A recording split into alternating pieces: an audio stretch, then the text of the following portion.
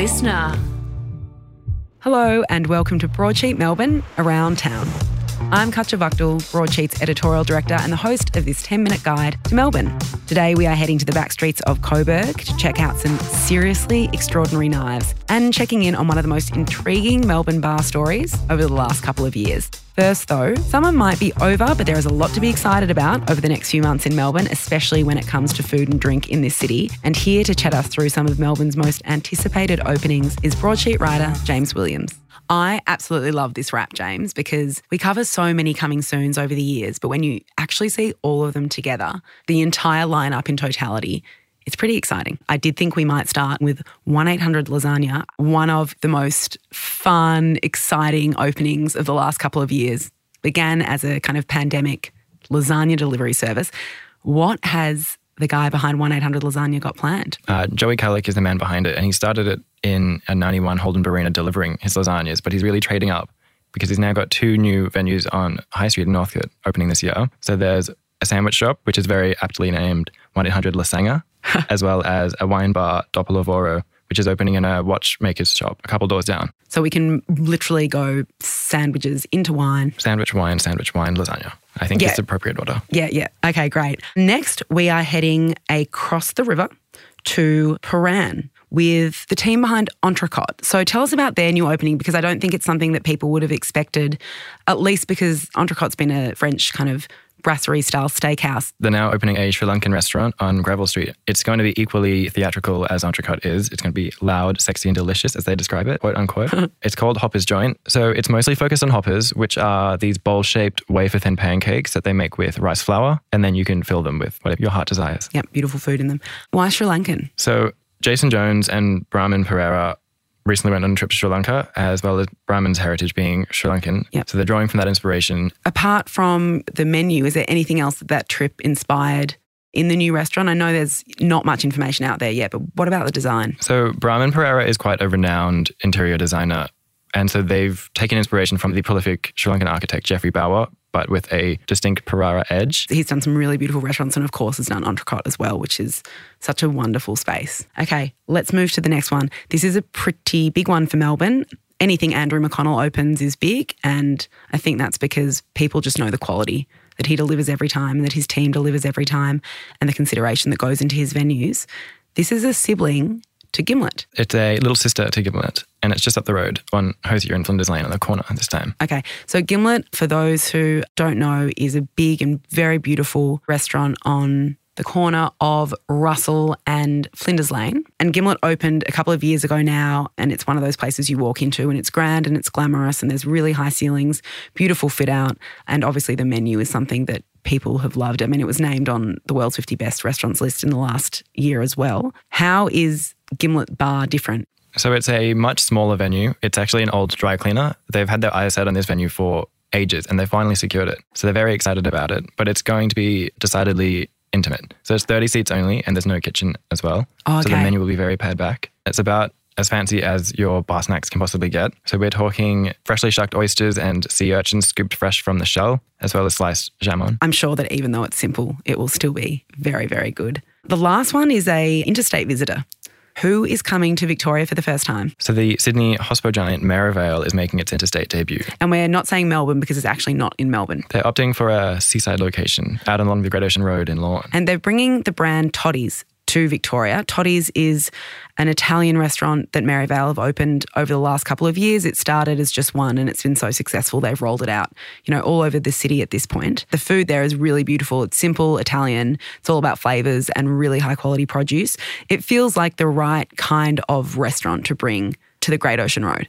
I agree, but they said it's going to have the same casual yet sophisticated vibe, but there'll be a bit more of a focus on the oceanside location. Okay. So they're working with local fishmongers and producers to serve a lot of more seafood like calamari, mussels, crayfish and whatnot. When's this opening? Mid-year. Okay, well thanks James. I'm really excited about these and I guess we'll just stay in touch about these opening dates and what happens over the next few months. Yeah, stay tuned.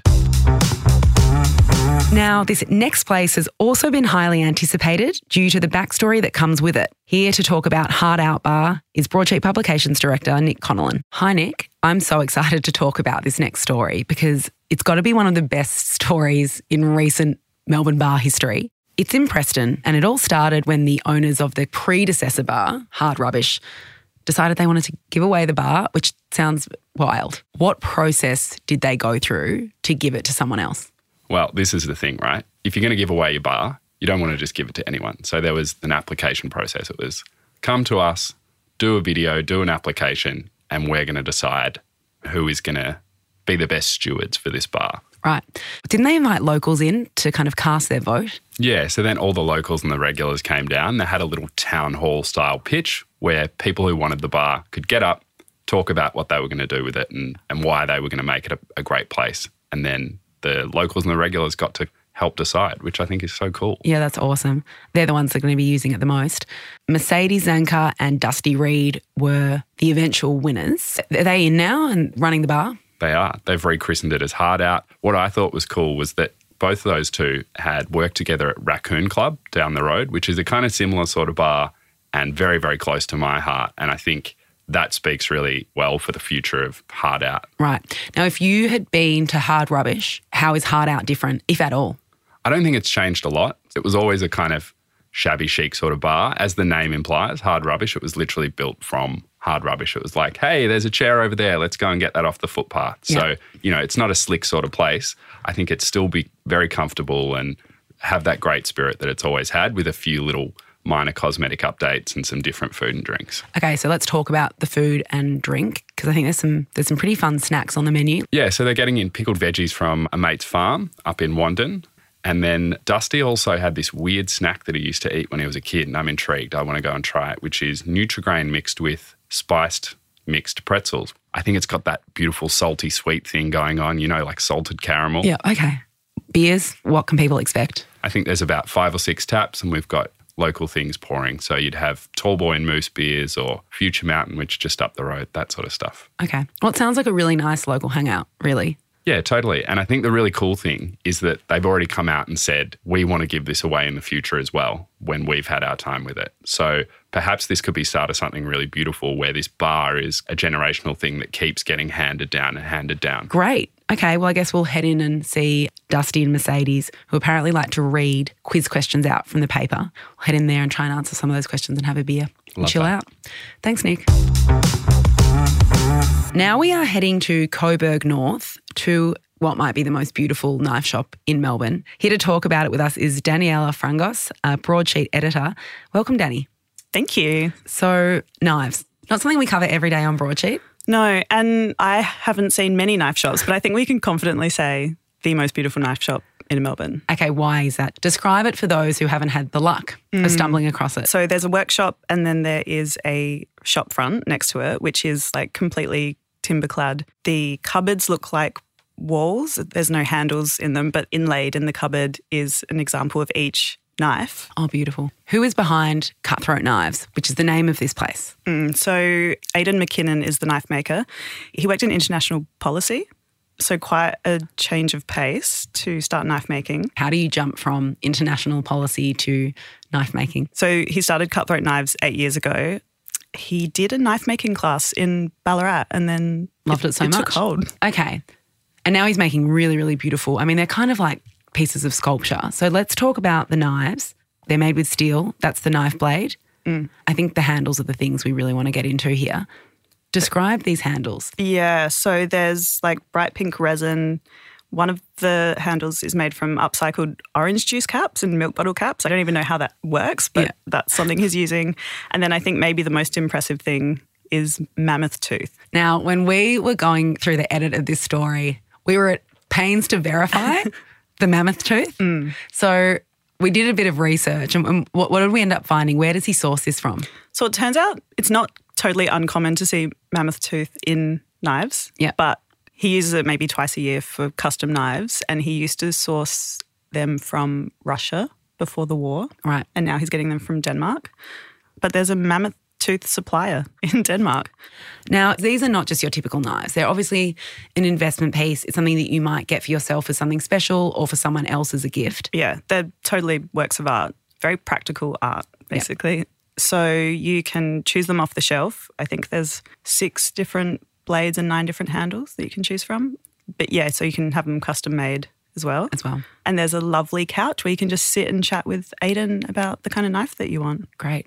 There are classes that go on there as well. A lot of people had been asking him to start these classes and he was like, oh, I'll do one every 6 months or so. That should be fine. And now he's doing 2-day workshops every 2 weeks. The demand is high. The demand is high in Melbourne. There's going to be a lot of boutique knife makers out there soon. I think even if you didn't really care about the knives you were using before, you'll go in there and decide, no, I'm ready for something. I'm ready for an upgrade. Thanks, Danny. It sounds like such a beautiful place and I hope people check it out. Yeah, me too.